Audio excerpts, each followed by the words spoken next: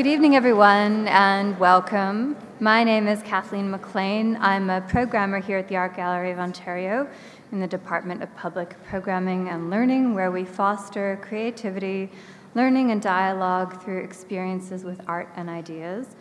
We welcome you here, acknowledging that we're gathered on Mississauga territory, on land that has been home to the Anishinaabe, Haudenosaunee, and Wendat through time. It's great to see so many of you here for tonight's talk, Look Forward, Kenneth Brummel on the Modern Collection. And we titled it Look Forward because Look Forward is what we're calling the exciting reinstallation of the AGO collection galleries. Once completed, the reinstallation will bring 70,000 square feet of new installations across more than 50 galleries, including public spaces that were previously without art. And with the increased floor space committed to the collection, we'll present more art from each of our collection areas: Canadian, European, modern, and contemporary, photography, and prints and drawings. Now, Kenneth Brummel was the curator who had to reinstall his collection first. Therefore, he is the first curator speaking in this series. We hope to hear from all of the curators about Look Forward as the project rolls out. So, I'm really pleased to introduce Kenneth Brummel, who joined the AGO as the Assistant Curator of Modern Art in 2014. A specialist in late 19th and 20th century American and European art, he has worked in curatorial capacities at the Cincinnati Art Museum, the Nelson Atkins Museum of Art in Kansas City, and the Museum of Fine Arts Boston. He completed his graduate work at Harvard University and the University of Chicago, where he was a PhD student in art history. So, following tonight's talk, we're going to have the opportunity to ask Kenneth about 4 or 5 questions, and then we welcome you all to visit or revisit the reinstalled modern galleries, which are on the main floor of the AGO. We're open until 9 o'clock tonight, so you should have time to do it all. But for now, please join me in welcoming Kenneth Brummel.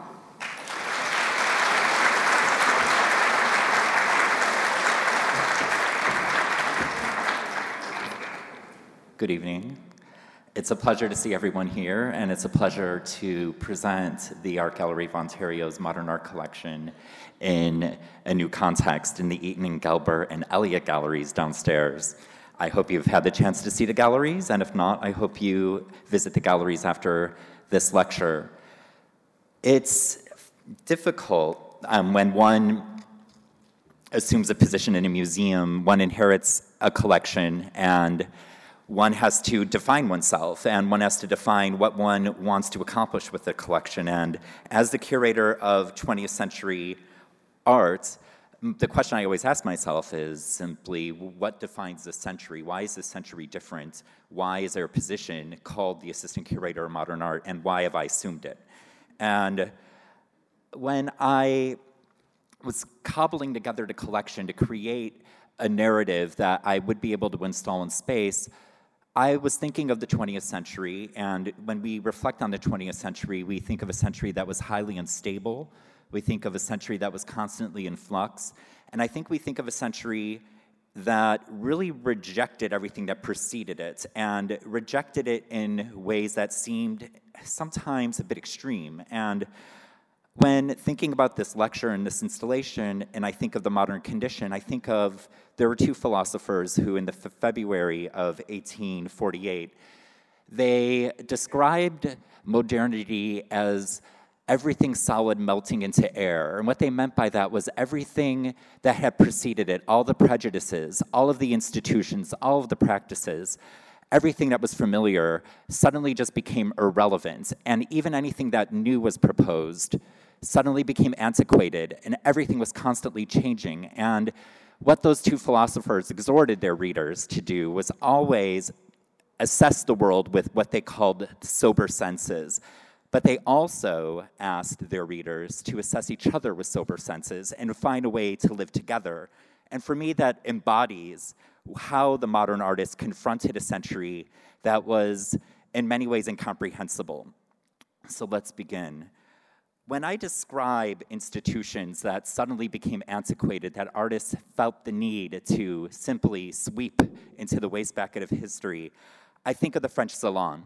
And I think of landscape painting at the French Salon, and you'll notice I begin the reinstallation with a suite of galleries dedicated to landscape.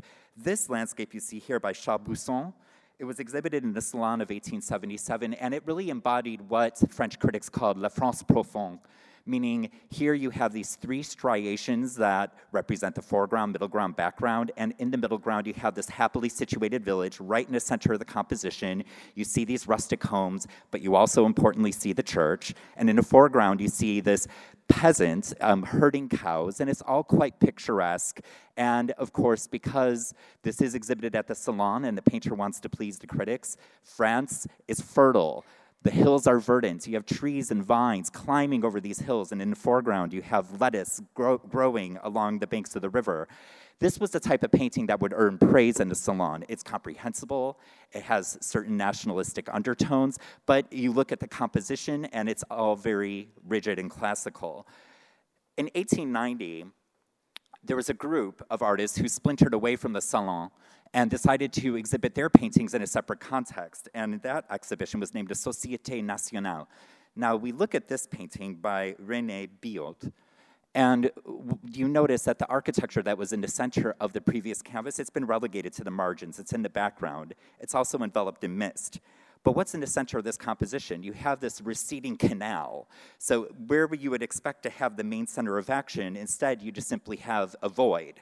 And then the activity that's occurring in the foreground, you notice it's cropped off by the edges. You can see that all the codes of picturesque painting and all of the codes of even panoramic painting have just been completely rejected by this artist. But we think about things solid melting into air, and I chose that quote because when looking at this painting, this is an artist who heard Whistler's 10 o'clock lecture that was delivered in 1885 and then translated into French by the poet Stéphane Mallarmé in 1888. And he adapted the poetry of mist enveloping forms into this canvas. And so here we have a landscape painting that is just worlds away from what we would experience just 13 years earlier in the Salon. And for me, when I think of the rejection of institutions and the development of modern painting and the rejection of all of the codes, all of the conventions that had preceded, I think of this picture and the development of new exhibition spaces and development of new modes of painting. And I think to understand why the 20th century looks the way it does, one has to understand the century beforehand that these artists rejected. My colleague Catherine Logden had an important exhibition here over a decade ago on Whistler, Turner, Monet. And she always argues that to understand Monet, one has to understand Whistler, but also Stéphane Mallarmé. And you can see that the mist that created the poetry in the landscape that we viewed from the 1890 exhibition, the Société Nationale, Monet takes Whistler's mist, but he takes it to the point at which the landscape completely evaporates. This is a view of the Charing Cross Bridge in London, which is the horizontal line with the vertical pylons you see in the foreground. Just behind it is the Waterloo Bridge, and then you have the Towers of Parliament behind. But what you see is that Monet is not actually depicting a landscape or architecture for us. He's concerned with what he calls the envelope, which is the atmosphere between him as a painter and the objects that he's attempting to paint. And as he's attempting to paint this envelope, you notice that he's capturing the fugitive conditions of the sun setting behind the Houses of Parliament. And the envelope, which he described as this unifying mist that just unified all objects before one's eyes, he uses that almost as a pretext to create the unified canvas. And if you see how this picture is painted, you'll notice that he would paint and scrape and paint again and scrape again and paint again. And he did this in order to create the perfect balance of colors. If you look in the upper center, you'll notice those lovely yellows and greens and how they're perfectly balanced with the yellows and greens below. Look at the vertical lines of the Houses of Parliament and how they're balanced with the pylons of the Charing Cross Bridge in the foreground. Also, you'll notice, and these are really interesting paintings, he was sitting on his balcony at the Hotel Savoy, room 504, and he would look at the various architectural features in the Thames, and he would paint and paint again. But with this series of the Charing Cross Bridge, he only completed 12 on the balcony. There were 37 we know of, so 25 he took back to Giverny and worked and reworked and worked again and worked again and worked again. And in this case, you can see, when you look at the painting downstairs, you'll see that he couldn't finish this thing. And in the upper, what I find so remarkable about this, though, is that he was just so concerned with unifying the color scheme and the color instrumentation in this canvas. In the upper center, you'll notice that he has, you will see these carmine strokes that sit right on the surface. They're almost the final touches in this painting. And then when one looks below, and the thicker pylon below it, you'll notice that he begins to match the carmine with those strokes of violet and carmine there. And you can see him performing these balancing acts. And even if you look at his signature, it's blue. And it's almost as if the blue of the signature is to balance the horizontal expanse of the bridge. And so the envelope, this mist that evaporates the material of landscape, becomes the unified texture of Monet's painting. Now, Monet, if we want to understand the crisis that's happening in landscape painting around the turn of the century, it's almost as if you cannot paint a thing that could be understood, and this object that you're attempting to paint and understand and experience can only be experienced over time, but there's no actual resolution. And so here you have the development of the series, and I just juxtapose other examples of the Charing Cross Bridge, so one can see that the landscape, as it was represented in 1877, you can see it's now disintegrating and exfoliating across time, across duration, but also into the space that envelops it. And I'd open the galleries with Monet because this doubt about one's ability to understand and capture definitively an object, I think for me, really defines the opening lines of the 20th century. But at the same time, when you look at this picture, it's so highly structured, and it is so highly abstract, meaning it's bisected by a horizontal line that divides the canvas into two planes, and you have the verticals of the pylons of the bridge and the Houses of Parliament almost acknowledging the shape, the rectangular shape of the canvas. And but in many ways, Monet, even though he would anticipate what would follow, he would also be rejected. And you'll notice in the room in which I've installed these works, I have two Fauvis paintings next to the Monet. And I do this on purpose because I feel Fauvis painting, we happen to have a strong collection of Fauvis painting at the Art Gallery of Ontario, and I feel obliged to exhibit it. But I also wanted everyone to understand what were the Fauves rejecting when they decided to make their debut at the Salon d'Automne in 1905. And here we have the cover of the exhibition catalog, and I juxtapose it with the article that was published by Louis Vaucel in Gilbert, where he described them as les fauves, the wild animals, the beasts. And the central room in this exhibition they called le cage aux fauves, so it was the cage with the animals, because you had Renoir and Rodin in galleries surrounding the central room, where you had these paintings that everyone just found totally incomprehensible. Now, why would someone find this incomprehensible? Let's look at the Marquet painting, which is in the upper corner. You'll notice when we looked at the Monet how even though he scraped and painted and repainted his painting again, there was a uniform texture across the entire surface, a thickly impasted texture that's scraped and overpainted, but it's almost, you can imagine it being just a nacreous jewel, but it's continuous, its texture. When we look at the Marquet painting, look in the foreground, you have these purple strokes that are disconnected. They appear to be so much confetti. You have these large expanses of unpainted ground. You also, when you look in the middle ground and you see these workers who are walking across Pont Neuf, they're just little flecks of canvas, they're just strokes of paint, they're just tongue lickings, as some would call it. And then he also has these thin patches that he paints the canvas. So what they called this was a mixed technique. There's no continuity, there's no attempt to connect brushstrokes, there's no attempt to create any unity in this canvas. And for someone in 1905, it's outrageous. Then we look at the Dufy that is next to this, and you can see that the Dufy and both the Marquet, they use the same geometric structure that we see in Monet in 1902, but look at what Dufy does with color. Dufy really respected Monet's accomplishment, but Dufy always felt, Monet, you're just so literal. And even though you use these beautiful greens and these yellows and these purples in the sky, they still refer to an actual sunset. These are natural colors. And we look at what Dufy does. He basically makes color arbitrary. He pushes color to the limit. So roofs are purple now suddenly. And if you look at the mass of the ship, they're of these boats. They're orange, they're green, they're red. They don't actually really refer to anything that one would see when viewing the port of Le Havre. But so Dufy, was a part of a different current of Fauve's painting in which he was more decorative insofar as you can see that he has these sensuous curves that extend from the upper margin to the bottom margin, but he pushed color to its limit, with the exception, of course, of the French flag, which still remained red, white, and blue. So when you compare the Dufy to this, you can begin to see how, as radical as Monet's experiments was in London, his color still remained local. It still referred to things that one saw in the world.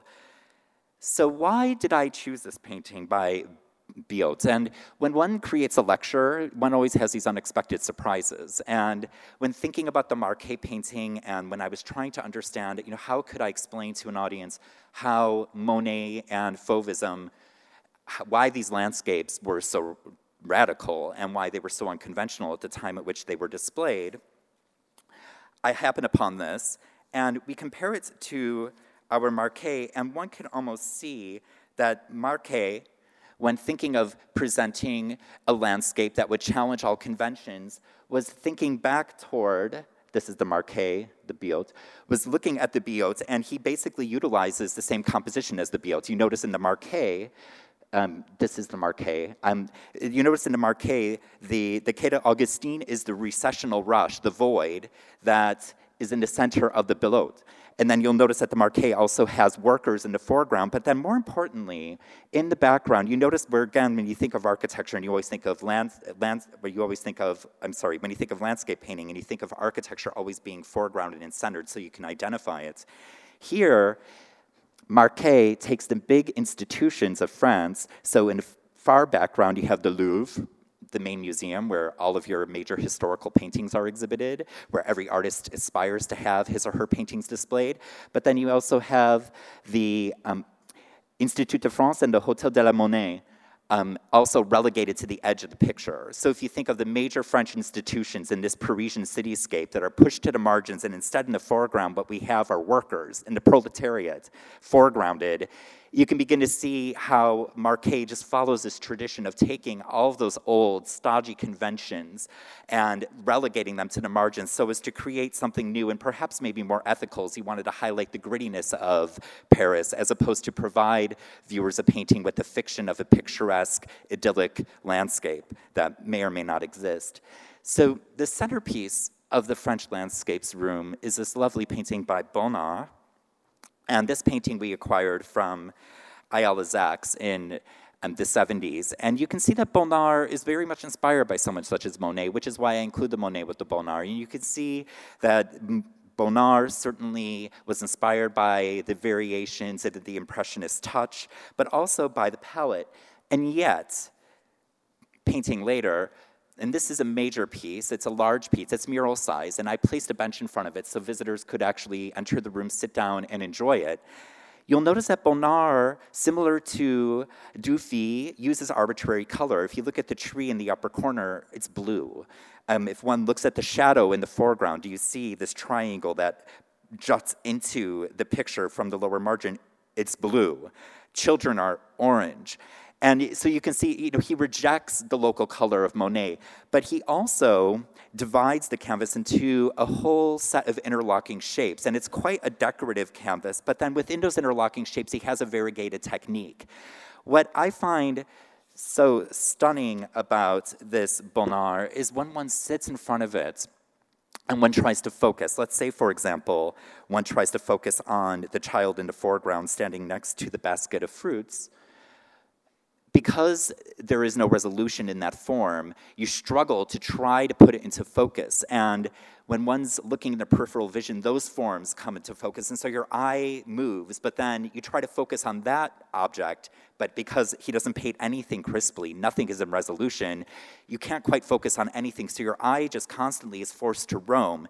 And if you think of how Monet had that intuitive approach to the Charing Cross Bridge, where, again, he couldn't resolve it into a distinct form, and he just painted it again and again and again and again in an endless series across a whole series of canvases. Here we have Bonnard, and his experience of landscape is one in which it's almost as if the eye just opened, sun and light enters the eyes, and here you are orienting your body and your eyes and your mind in front of a landscape, but forms are just not yet congealing, and it's almost that moment where your eyes first rest on an object, and this is what he's depicting. So it's almost as if he's trying to create a sensory experience that is the logical conclusion of what we see in Monet. And I open with this because now we see that landscape painting isn't the arena for literal representation, but it's an attempt to depict a sensory experience, a sensation, and a relationship with the visible world. What I love about this painting is its erroneous title. You'll notice that it's a landscape in the Midi region of France with 2 children. But if one looks next to the palm, one will actually see that there is a 3rd child there. And it's almost as if Bonnard is playing with our vision insofar as textually we're told that there are 2 children, but there are indeed 3. And if you also just observe around where that 3rd child in the background near the palm is, just look at the variation of his technique. He has those pointillist red dots, but then one looks in the canopy of the yellow and green trees, and one can see that he paints with these squiggles that they almost resemble the constructive strokes of Cézanne. So the second portion of the first room, in which I'm trying to unpack how artists of the 20th century reject the codes and conventions of the 19th century, includes many representations of women, and they are divided into different sections. And when I think of our Hammershøi painting and our Vuillards, which I will show you shortly, I think of genre painting, which was a type of painting that became really popular in France in the 1860s. And as you can see, genre painting would depict the burgeoning bourgeois class in their interior with all of their possessions. And here we have a woman in a blue dress. She's married. And here she is before her Japanese screen and her table with its Chinese, or let's just say its Chinese-ifying tablecloth. And then there's a portrait of her in the background to which she stares, and she's elegantly appointed in a lovely blue velvet dress, and she has her robe, and she just removed a glove. But everything about her is visible to you. You know what her taste is, you know her possessions, the signs of her class, but also what she's thinking, meaning there is no psychological interiority to her. Instead, you have a letter on the ground that has been opened, and there is a certain sexual suggestiveness to the open envelope. There you have her shoe protruding from her dress, again with a certain kind of sexual suggestion. She's a married woman, but she has all these calling cards on her table. And here she is, gazing at this portrait of her youth, and it's a painting of infidelity. But the signs of infidelity are dispersed across this lavishly painted canvas, and these were the kinds of paintings that consumers enjoyed buying in the 19th century, and it became a very popular type of painting that emerged in the salon in the 1860s.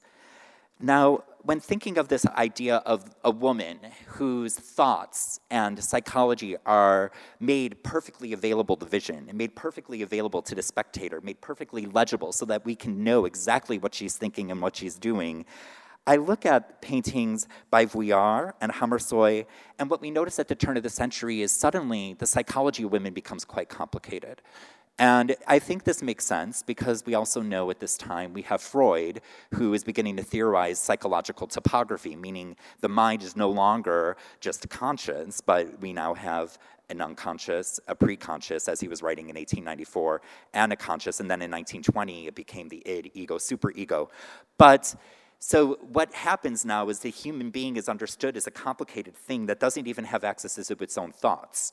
And now we have artists who are depicting interiors, painting genre scenes, but suddenly what we're presented with is something that's quite opaque and ambiguous. And I present the beautiful Vuillard painting. It's a small jewel, the staircase landing of the Rue de Miromesnil. And this is the lobby of the Vuillard building in Paris. And depicted, if you notice that black rectangle in the background, that is Grand-Mère Michaud. This is Vuillard's grandmother. And you can see we have no idea what she's doing. We know that it's a psychologically tense situation, but her gestures are invisible to us. She's in a lost profile. We have no access to her facial expressions. But she's almost just a formal pretext that is juxtaposed with the yellow rectangle, that chartreuse yellow rectangle that is cast from what I'm presuming is light in the interior of the apartment that's glowing onto the wall in the foyer.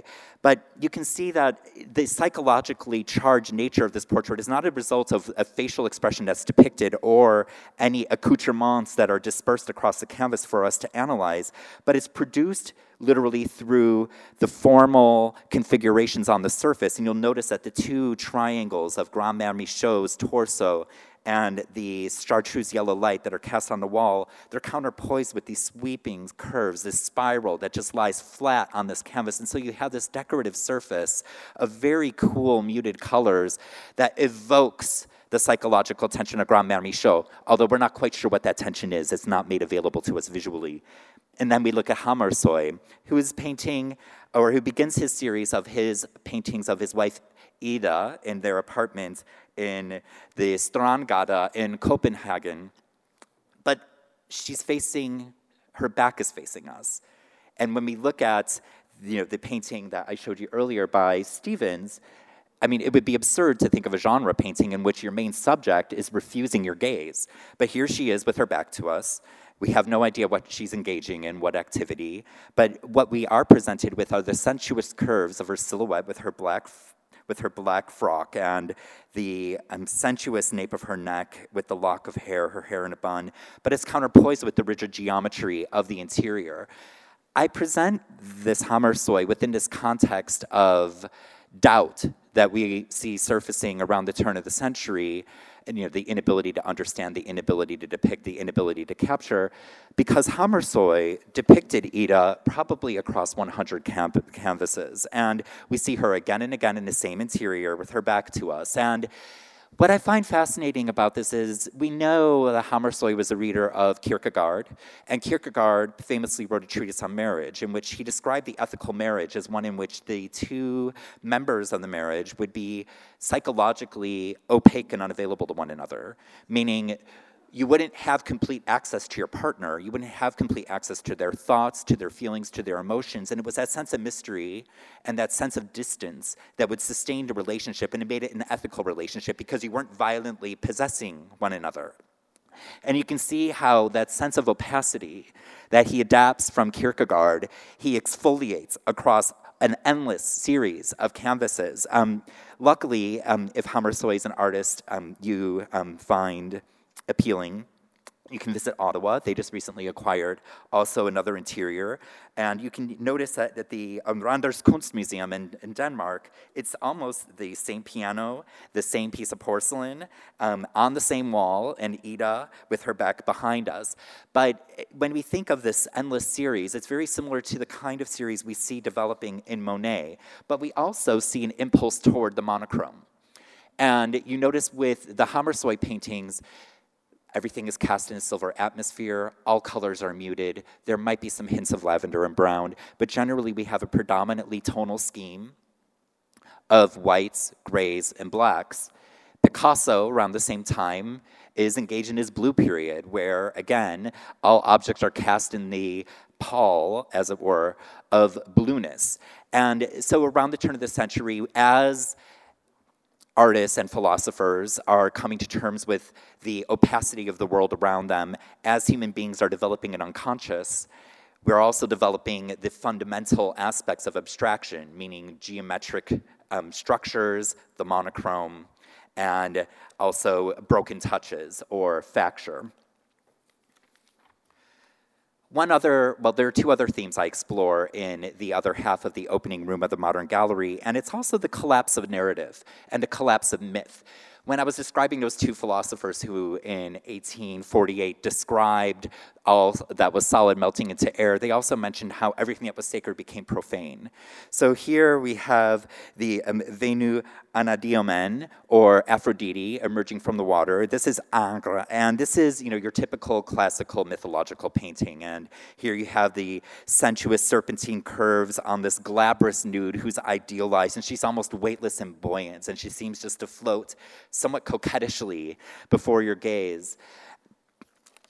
And what I find fascinating about our collection when I first arrived, we have this lovely painting by Picasso, 1906, and this sculpture by Matisse, 1907, and they're both engaged with Ingres and also with the tradition of the ideal nude, who happens to be Venus. It just made for the perfect juxtaposition when we were arranging this gallery, and you can see how both Picasso and Matisse, in 06 and 07, almost treat the limbs as if they're infinitely elastic to create these sensuous curves that produce this beautiful interplay of positive and negative space.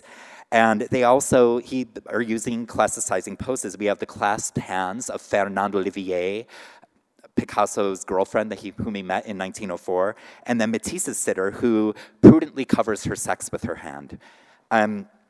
Now, this Matisse, one might wonder, what was Matisse doing with Ingres? And what was Matisse doing with the tradition of the female nude in France at this time? Notice how unabashed she is about her nudity. She faces forward, her breasts are full display, she prudently covers her sex yet, but she visually almost confronts the viewer. Also notice that Matisse takes Ingres' serpentine sensuous curves and he pushes them to the limit at which they become this abstract double helix that pivot around the joints of this figure. But then how does Matisse model her? The modeling is just so aggressive, and it creates these disfiguring patches of light and dark across the sculpture. But then look at the foot. The foot, you would think it was just a mound of molten bronze that has been unformed. I mean, instead of allowing her to be this buoyant, weightless, idealized, floating object, instead he emphasizes her ponderability, her flesh, her weight, the voluptuousness. I mean, look at just the sheer size of her thighs. This is not the idealized nude of an Ingres painting. Just as Fernande, Picasso's painting, are we there? Yes. Just as Fernande, you can see, we have the impulse toward the monochrome, but with this painting of Fernande, we do have the classicizing pose of clasped hands, but Fernande's actual physiognomy is depicted. She's not generalized the way the Ingres figure is. Also, Ingres' figure, she doesn't overpower you, whereas Picasso, the way he crops Fernande, the way Fernande is brought right to the picture plane, although she was quite petite and diminutive in stature, she overpowers you, and she confronts you, and you're forced to deal with her weight. She's made palpable, she's present. Also, one can think of myth and the universal aspirations of myth in Ingres, meaning, Aphrodite is placeless. She's just floating out of an ocean, but we have no idea where this ocean is. It's a myth. Whereas Fernande, her color scheme locates her in the Catalan mountains. So here, this was painted in Gosel, in Spain, in the Pyrenees mountains, just outside of Barcelona, in the Catalan region. And Picasso's clearly painting for patrons in Spain. He wants to sell, and he's situating the classical tradition in a living body in an actual landscape, which would have been unheard of in traditional mythological painting. And finally, and this is a favorite of many of you and our visitors at the Art Gallery of Ontario, but Augustus John, who presents the Marchesa Casati, who was quite a scandalous woman at her time. She was known for all the debauchery and carousal that would occur at her castle in Venice. Her castle eventually became the home of Peggy Guggenheim, and she would parade around town with cougars and snakes, and she was known for her wild menagerie. But she, was also a single woman, a woman of her own means who was independently wealthy, and she was actually, she was not controlled by any man or by any institution. So what does Augustus John, who was sleeping with her at the time when he painted this portrait, choose to do, but make her into Mona Lisa? So you notice that they are both in three-quarter profile. Their hands are both clasped. You have the elbows that are right on the picture plane. But you notice that the enigmatic smile of Mona Lisa has been lusciously rouged. In the case of the Marchesa Casati, you also notice the just outrageous canary-colored curls of her wig. But the eyes, the Mona Lisa's eyes, yes, they engage you, but their mode of engagement is quite gentle. They almost caress you as a viewer, whereas the Marchesa Casati's gaze, it's a visual arraignment. She's confronting you. She's almost dominating you. And when one's in that gallery, one can almost feel her eyes following you as if you were in a Byzantine church and the Pantocrator was gazing. You just can't get rid of her. She's monitoring your every movement.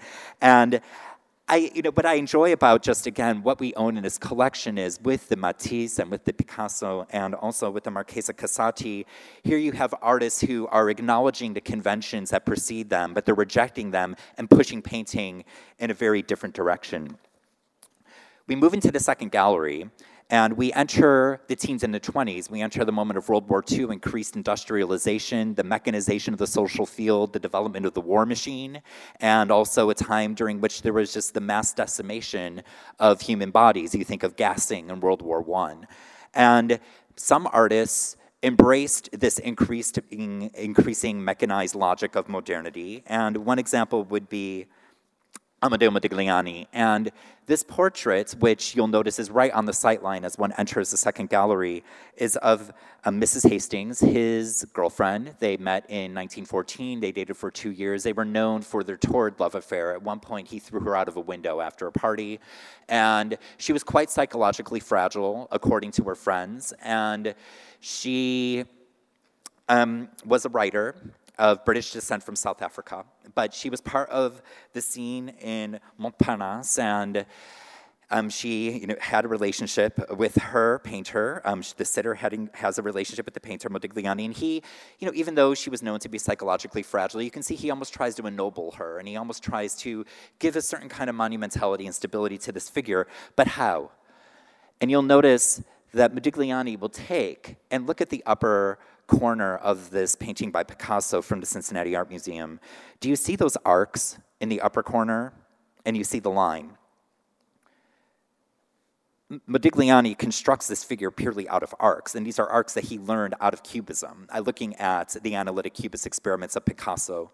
And so we look at the chair, it's made out of an arc. You look at the contours of her face, they're made with an arc. Her pencil-thin eyebrows made with an arc. You look at the ridge of the nose made with an arc. Look at her neck made with an arc. The neckline is made with an arc. Her shoulders are made with an arc. The entire composition of this figure, this painting, is built out of the repetition of one form, the arc. And again, the arc comes from the analytic Cubist experiments of Picasso and Braque that Modigliani later adapted in order to build his Africanizing figures. And this line and arc, it wasn't just a conceit that maybe Modigliani adapted, but even Kazimir Malevich in Russia, when he was teaching artists, he would show a Picasso and he would show the line in the arc, and you can imagine the line in the arc, when put together in a certain way, form a sickle. And so you can see how then the line in the arc of Picasso and Braque then became their symbol of revolution. But notice also the color scheme of this Modigliani, the tans, the ochres. It's the same color scheme as the analytic Cubist painting. So here you have Modigliani embracing the geometric reduction, the chromatic reduction of analytic Cubism. Modigliani was also influenced by another artist who was living in Montparnasse at the time, Constantine Brancusi. And you can see that Brancusi also embraced this reduction of forms to their constituent elements. I direct your attention to the arc that connects the wedge that signifies the eye to the other wedge that signifies the mouth of this baby. You'll also notice that the baby is reduced to just a pure ovular recumbent shape that rests on this pedestal.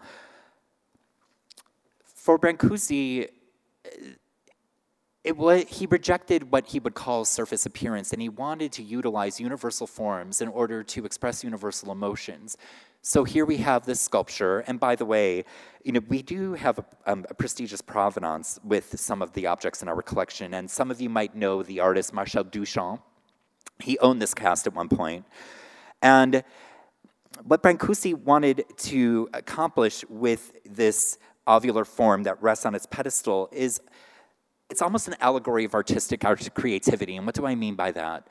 So when you think of the first cry and you look at the highly agitated surface around the philtrum of this baby, the area between the upper lip and the nose, and you can see that he's marked and gouged and scraped, and he's agitated the surface so it's quite rough. And you think of the first cry and you think of the first opening, the broaching of the skin and the eruption of sound into the world. And almost as the child begins to first vocalize their emotions, they burst into this material matrix we occupy and begin to modify it, just as an artist will take materials, modify them, and allow their subjectivity to then permeate the world that precedes them. And it's almost as if he utilizes the ovular form and the streamlined, polished surface in order to evoke what artistic creativity actually is. So here we're presented with quite the abstract representation of a child, but then when one begins to see how the universal elements that found this abstraction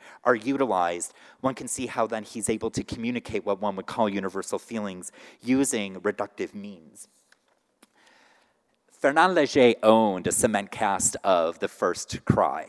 And one can see how the cement cast that was in Léger's possession influenced the way he renders the head of this figure. You notice that we have that telltale arc that connects the eye to the nose to the mouth.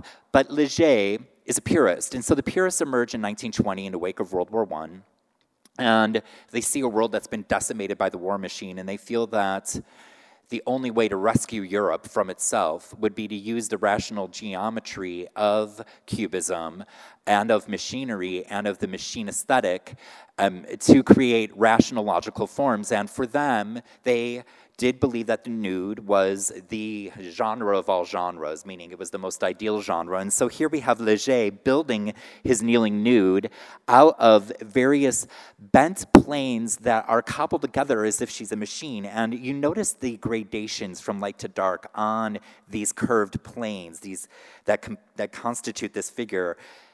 It's almost seamless transition from black to white. And what they call this is tubism. And tubism was the creation of a sense of volume through these gradations. You also notice, look at her hair, you would think it was just a rippling sheet of steel. And so the nude would be a machine. And what's lovely about our painting is in 1921, it was exhibited in an important exhibition mounted by Léonce Rosenberg and entitled Mythe du Cubisme. And you can see in 1921, Cubism had quite a capacious definition. It included the likes of Mondrian, whose works you see on the back wall. Our painting, you can see, is closer to the floor behind the sculpture. I'm not sure if it's identifiable. I wish I could point with the laser pointer, but I cannot.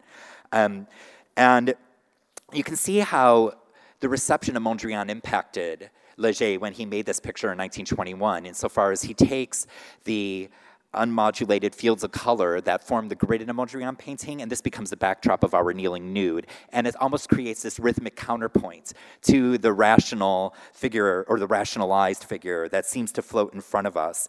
But what I also find so enjoyable about this painting, but also just about purism in general, it wasn't just that the purists depicted purity. They didn't just depict the rational logic of the machine. They reduced their own hands to machines. And if you look at even how the paint is applied in these unmodulated fields of color in this geometric backdrop, there's no trace of the artist's hand. There's no variation in quantity. There's no variation in value. It's almost as if a machine had painted this painting of a machine. This is what I find so lovely about our purist painting by Léger, which is the centerpiece of the gallery dedicated to geometric abstraction in the teens and the 20s. So we return to Picasso, and I just want everyone to have a chance to just look at how Picasso would analyze objects, dissect them into various interlocking planes, and how a futurist would look at this and just think, well, this is old hat. And how a futurist would say, well, how, Picasso, as opposed to just painting static objects, how could we use these interlocking, overlapping, interpenetrating planes to evoke actual movement, actual experience, actual time? And Picasso, how could we create in a geometric abstraction that would capture the euphoria of modernity? And this is certainly what Severini does in Mere Bataille, or Sea is Battle. And it's quite a perverse painting when one thinks of our contemporary sensibilities. But in 1915, when Severini made this picture, he and the Italian Futurists, a group who formed in 1909, really did believe that World War I would purge Europe of all of its social ills, meaning the decadence of the past, of problematic political regimes, of monarchies that have crumbled, of class inequality, would all be swept into the wastebasket of history by this war that was literally decimating the landscape. And for them, this was almost liberatory. And the futurists believed that the machine and youth and energy and speed would rescue humanity from itself. And here he tries to evoke, I guess, the lyricism of war. As you see in the center, the word shock. When you think of shock, you think of a boom, right? A bomb exploding. And then here you have these planes that are literally representative of a world decimated into fragments, but they're made so lyrical and colorful. And you have words, ta ta ta ta ta ta ta, or ps ps ps ps ps. And it's almost as if he's making war into sound poetry. And we know that the futurists, they believed in synesthesia. They wanted to combine the senses. And here he's making a visual sound poem.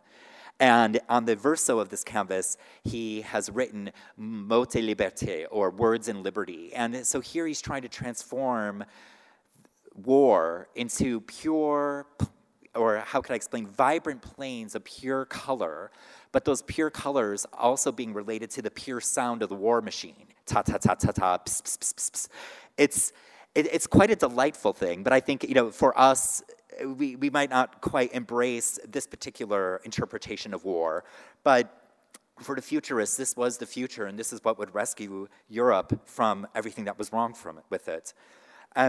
So we entered the next room, and in the 20s and in the 30s, there were also artists who were quite suspicious and incredulous of the promises of rationalization, of the promises of the machine.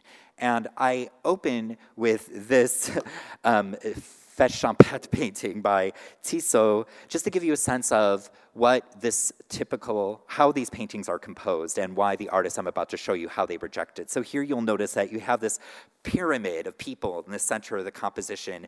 All of their actions, their gazes, their gestures, all pivot around one act, the toast. So the toast is what composes this picture. You'll also notice that they're happily situated, but they're not overwhelmed by the verdant nature that surrounds them.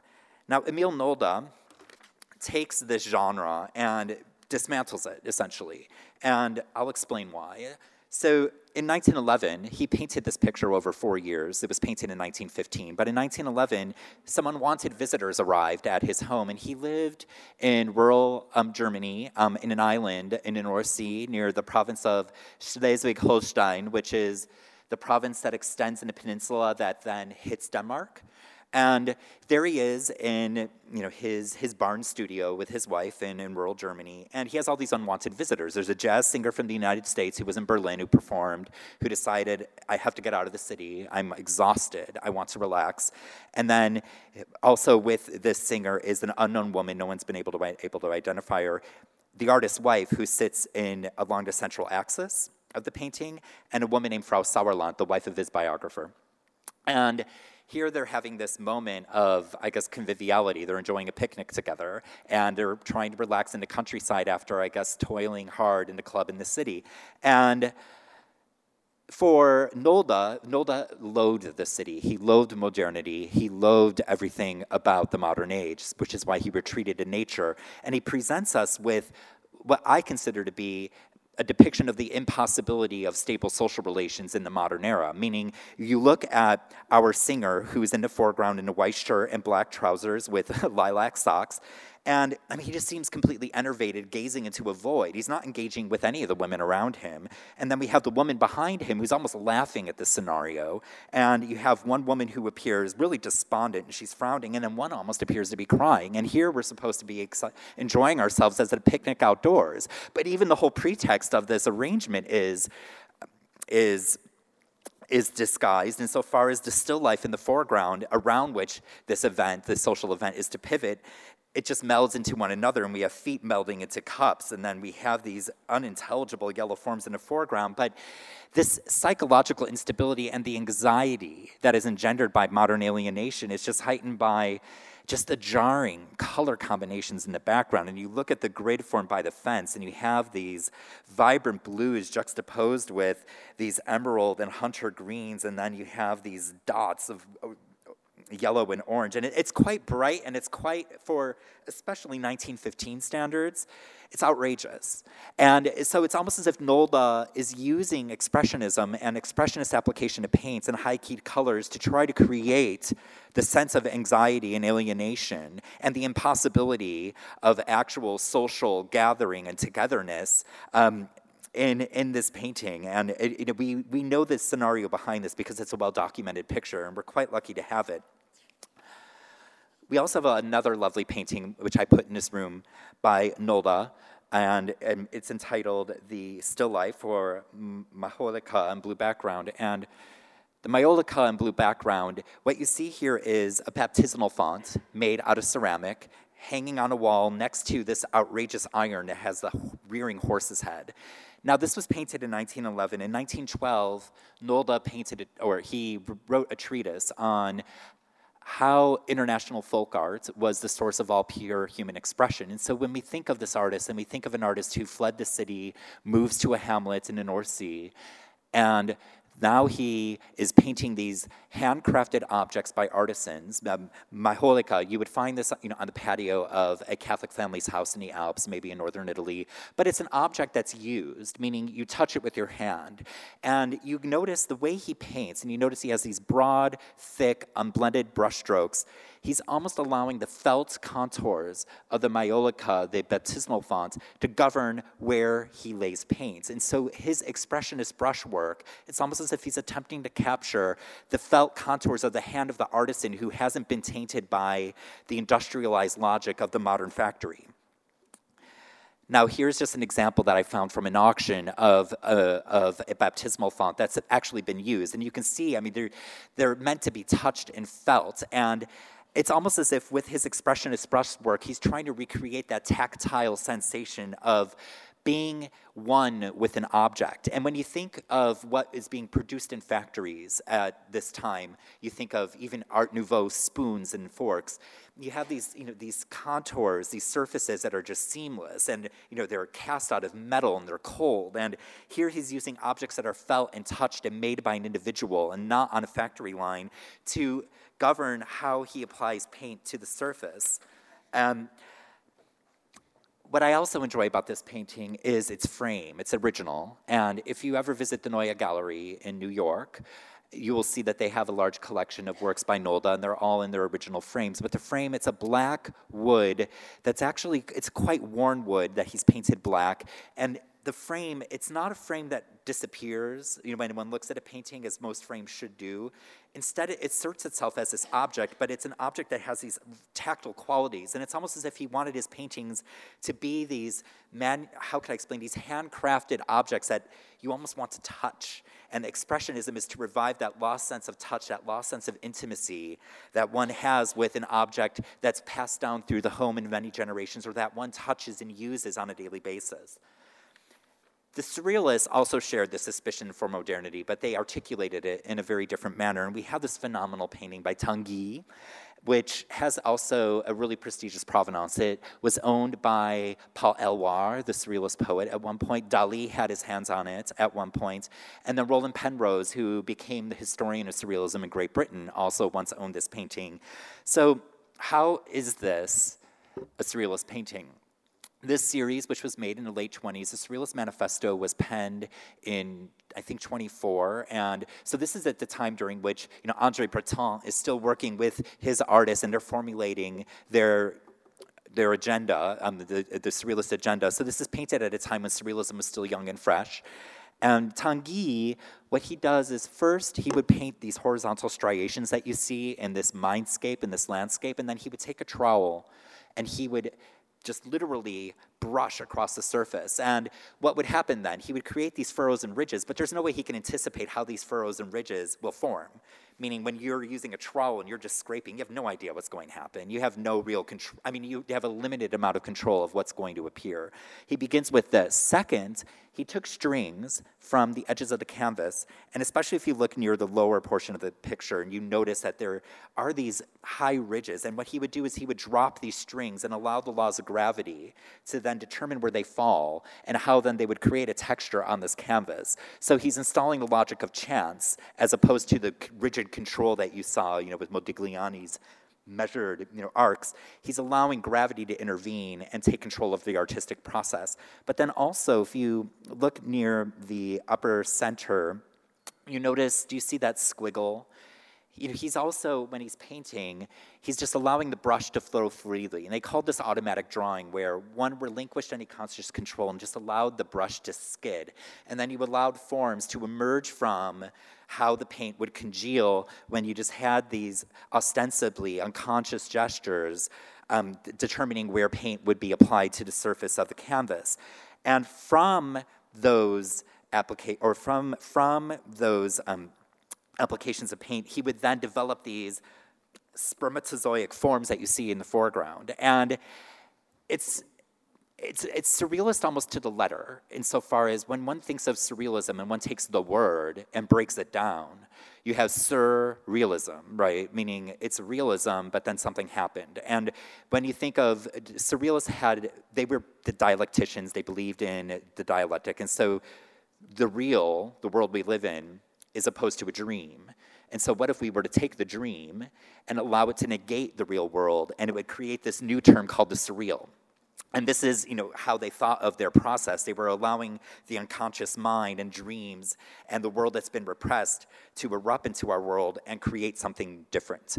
And so here he's almost depicting that eruption of, you can almost imagine this as consciousness depicted, insofar as you have these unconscious thoughts that are almost congealing into something stable, but it's still quite metamorphic in the foreground, and it just spills into the space before you. And it's almost as if literally the artist's unconscious impulses are creating forms that are spilling into the space in which you stand. Other artists who were associated with surrealism would make paint even more flexible, such as Picasso and Roberto Matta. Matta is famous for thinning paint with turpentine and enabling it to drip, and you can see these drip lines, and you can see how later with the abstract expressionists where and how they learned how to make paint so fluid. But what Matta would do is he would take his palette knife and put pigment on the palette knife and just scrape it, and these magenta forms are a result of that act. And then he would allow the thin washes of paint, he would fill in the rest of the canvas, and it would drip, and so forms would just emerge. And he called these morphologie psychologique, so psychological morphologies. It's almost as if he is engaging in a similar enterprise as Tanguy in depicting the brain, but how does one actually depict the unconscious? I mean, it's this unstable entity that only reveals itself metaphorically or metonymically the moment it hits consciousness. And so you can see that in 38 and 39, Matta's attempt to create, a psychological morphology resulted in just a series of canvases, and it was just this attempt that sustained his painting practice over time, producing an indefinite series. I would love one day to be able to unify the Art Gallery of Ontario's picture with the Art Institute of Chicago's painting. Picasso essentially did the same in 38, so the year before. So you can see in 38, paint is becoming this really flexible medium that operates outside of the control and will of the artist. And Picasso, he fills his paintbrush with black paint, and you'd see these sweeping calligraphic lines that he creates the back of the chair or the folds of the drapery of Nouche Aouar, the wife of the man who owned our Tanguy. But Nouche was also an artist in her own right, a photographer, and she also made Cadavre ski, and we own one in the collection. So Nouche and Paul Aouar and Dora Maar and Picasso, they go to Muguin in the south of France to swim and to enjoy vacation. And you can see the date. They're there on the 28th of April in 38. At the time, Paul Aouar, they're surrealists and they believe in, the unlimited, let's just say, they do not believe in putting brackets on their desire. And so Aouar was encouraging Picasso, please sleep with my wife. And so here's Picasso at this time, he's sleeping with Nouche Aouar, but he's allowing the unconscious application of paints, meaning you look at these calligraphic undulating arabesques that determine the back of the chair and also the folds of the drapery, the thin washes of blue paint with which he begins to block the figure, and from this begins to emerge Noosh. But then look at these ribbons of black paint that depict her hair, and then also the suggestiveness of the dark triangle in the center. You can see that the desire, the unconscious desire, his sexual drive for her, manifests itself as he unconsciously applies these thin pigments to the canvas. It's quite a lovely surrealist picture by Picasso. We own another. It's currently in Winnipeg. But for now, if you go downstairs, you can enjoy Noosh. And then we enter the last gallery. And the last gallery I open with this lovely sculpture by Germaine Richier, only because I think it does embody artist's response to the catastrophe that was World War II. You'll notice that I purposefully placed this sculpture against a blank wall by itself, and I try to create a sense of desolation with this sculpture by Germaine Richier, which is entitled La Feuille. Now, La Feuille is less than, the height is less than that of the average human body, and there she is standing perched atop a granite slab. Her limbs are attenuated, as you can see. You can also see the compressed nature of the face, and you can see also how the surface of the sculpture is so heavily modeled so as to create really jarring contrasts of light and dark. This sculpture, it is instability writ large. Now, La Feuille, what I find remarkable about the title, if you look at how the sculpture is modeled, along the spine, you'll see that the artist, Germaine Richier, has taken an actual leaf and embedded it into plaster. So now you see the veins of the leaf become, I guess, what would be called the ramifying lines of the spinal cord. Or on the hip, another leaf is used. And so the artist is modeling the plaster with actual objects. If you look at the breast of the sculpture, you'll notice that she drives a nail through the sculpture to create a nipple. So we have this sculpture with its attenuated limbs, its heavily modeled surface, almost modeled to the point, if you look at the legs, to the point of disintegration. And it's trembling precariously on this granite block. And you as a visitor, as you enter this final gallery, your physicality, your potentiality for power, your physical, how could I explain, difference from this fragile object that trembles before you, you're made aware of your own physicality. And this is the encounter I wanted to stage so that one could get a sense of the anxieties that permeated France and also the United States in the 1950s in the wake of the war, also the anxiety that was articulated in the treatises of Jean-Paul Sartre and other existentialist philosophers, but also to get a sense of how does one actually depict the human being in the wake of the mass decimation of peoples and the destruction of multiple continents. And the Germaine Richier seemed to embody all of that, and it just seemed to be the perfect transitional piece, especially because we have a woman artist depicting a woman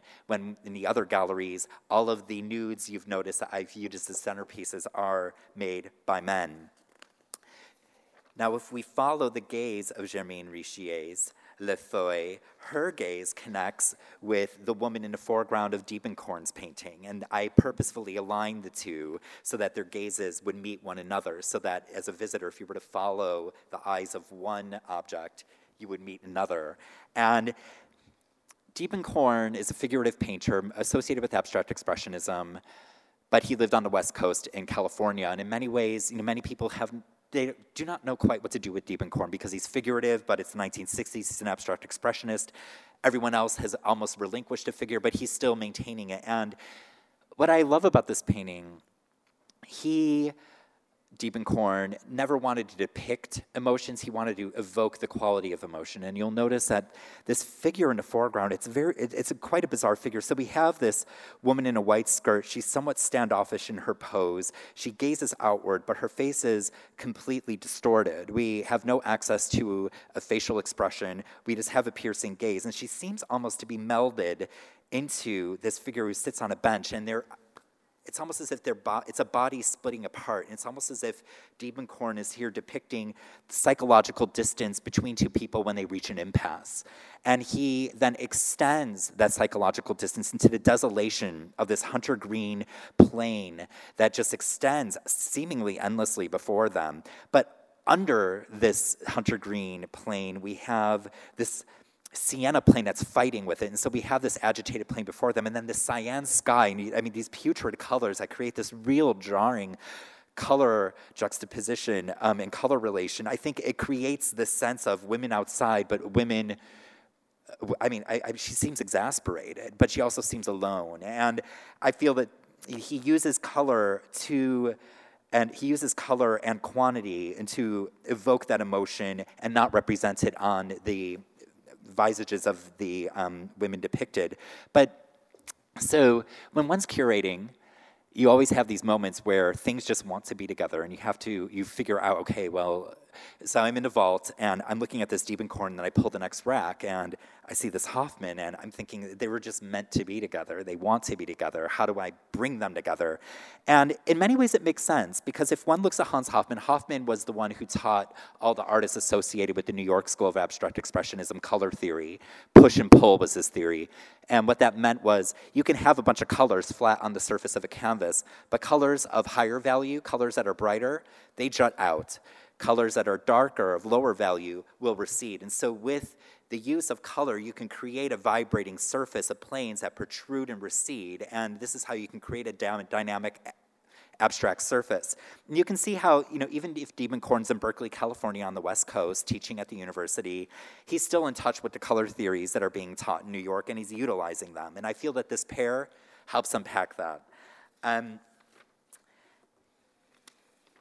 Now, and I'll try to conclude, when one thinks of the disintegration of the le feuille, the object that seems to be almost melting, the precarious, fragile object that is in threat of disappearance, one sees a similar trajectory in British sculpture in the 1930s to 1950s. And here, unfortunately, it's on loan, but Barbara Hepworth's Mother and Child. Barbara Hepworth was first what they called a direct carver, and a direct carver would take a solid object, a solid material, wood, stone, and they would want to maintain the physical properties of that object and allow that to determine what is represented and how it is carved. And you can see the compactness of the Hopton stone, a stone that is quarried in the East Midlands of Great Britain, and it has properties similar to marble. It's a compact, heavy, ponderable, heavy thing. And so that compactness, you can see she tries to represent through the compact, tight embrace of mother and child, and you see the interlocking shapes that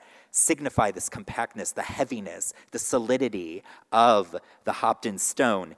In many ways, you can think that she does the same, and you notice even the way she polishes the Hopton stone is just highlight the properties, its heaviness, its luster, which she does also with the redwood. But the difference with this redwood, these two figures, which are perched on a pedestal that she's made out of wood, you notice that she's beginning to bore and carve into it. And in 1933, Hepworth, as opposed to allowing her objects to maintain this solidity and this ponderability and this heaviness, she started to bore through her objects and carve holes through them. And this is an example of the two figures where she's penetrated doubly the small form on the right, and then she's carved these two wedges. And so what happens when the core, the center of an object, is exfoliated into the space around it, and now you have these curves that relate to one. I mean, when you walk around the sculpture, what I enjoy about it most is you notice how we have these two holes in the shorter ovoid form,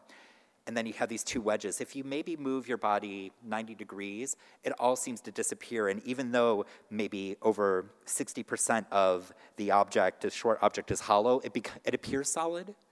And it's the same with the taller object. And so the carving of these curves into the center and the opening of the core of the sculptural object into the space around it creates this endless interplay of curves that creates a kind of physical experience with the sculpture that then begins to include the beholder. So the sculpture is no longer this self-contained object that only relates to itself, but then it becomes this form that establishes a dynamic relationship with the viewer.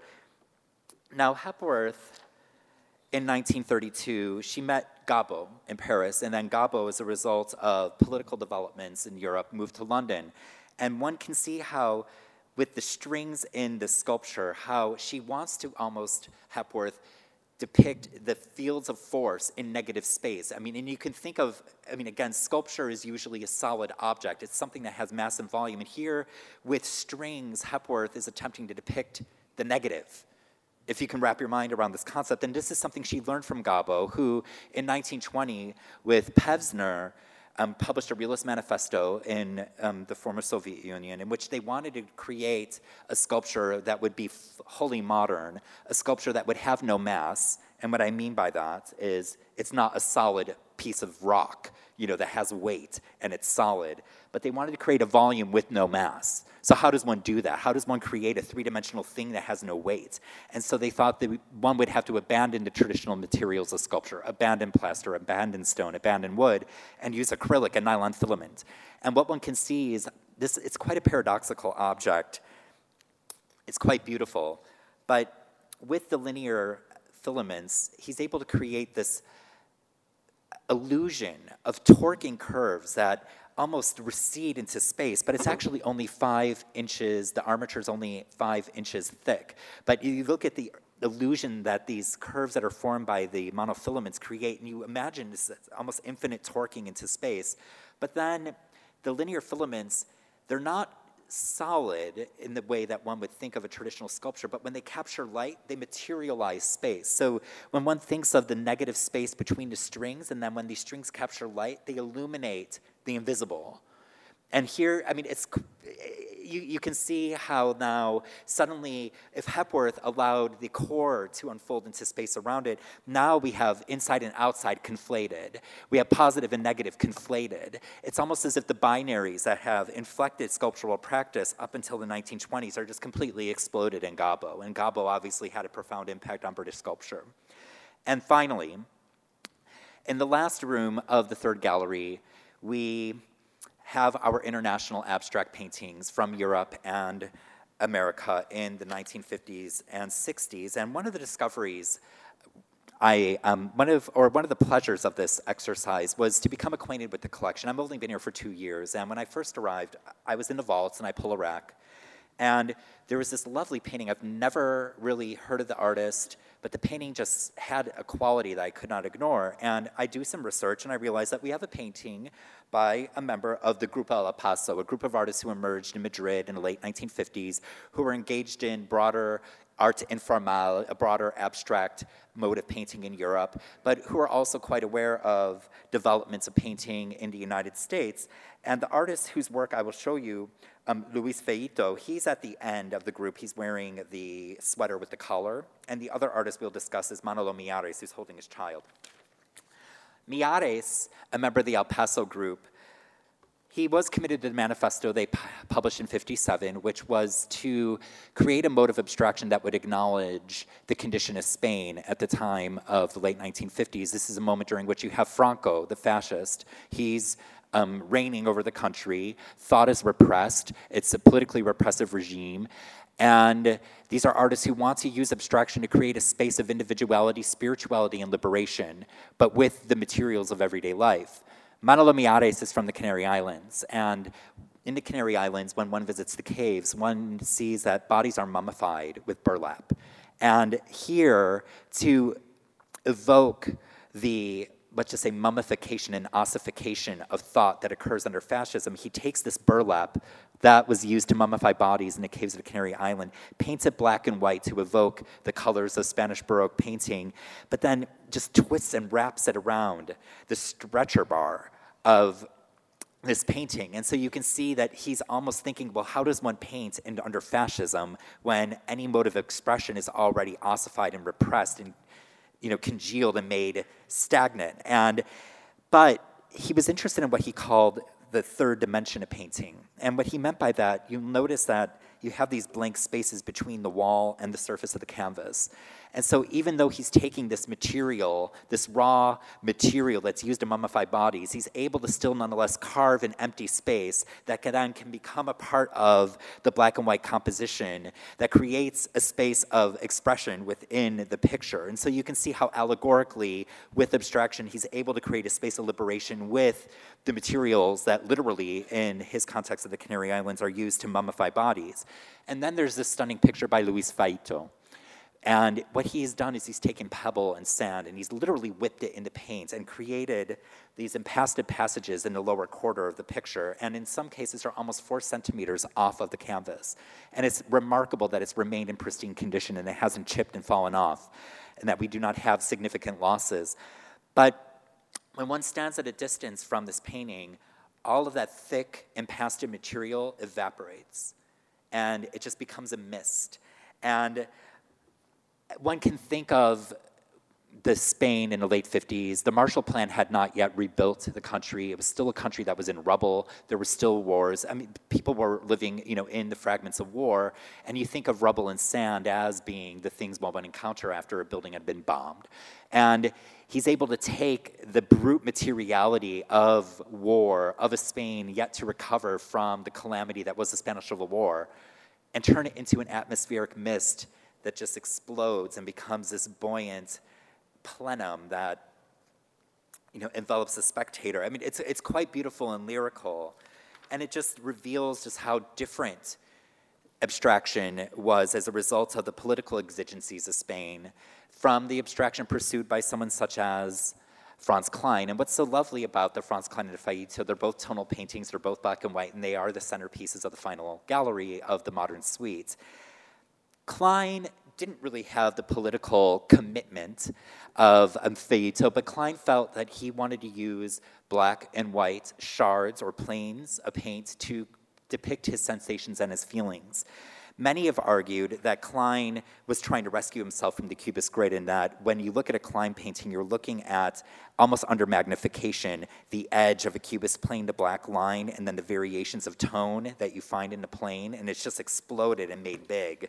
And it's almost the very different, when you think of Fallito as allowing material to expand outward, Kline is just looking in, and what he would do is he would draw on phone book paper, sheets from phone paper or phone books, with ink, and then he would magnify them with a projector onto a canvas, and he would paint.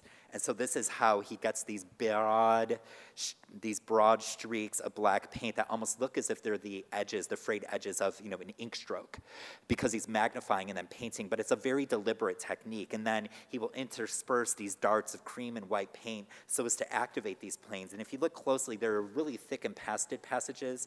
You'll notice that he varies the mateness and the texture of the black paint, so that you get these illusions. And so similar to when we were discussing the push and pull of Hoffman, the canvas begins to vibrate. And what's lovely about the picture we own, he worked on it for 2 years, there's no figure and no ground. The white and the black, one doesn't sit on the other.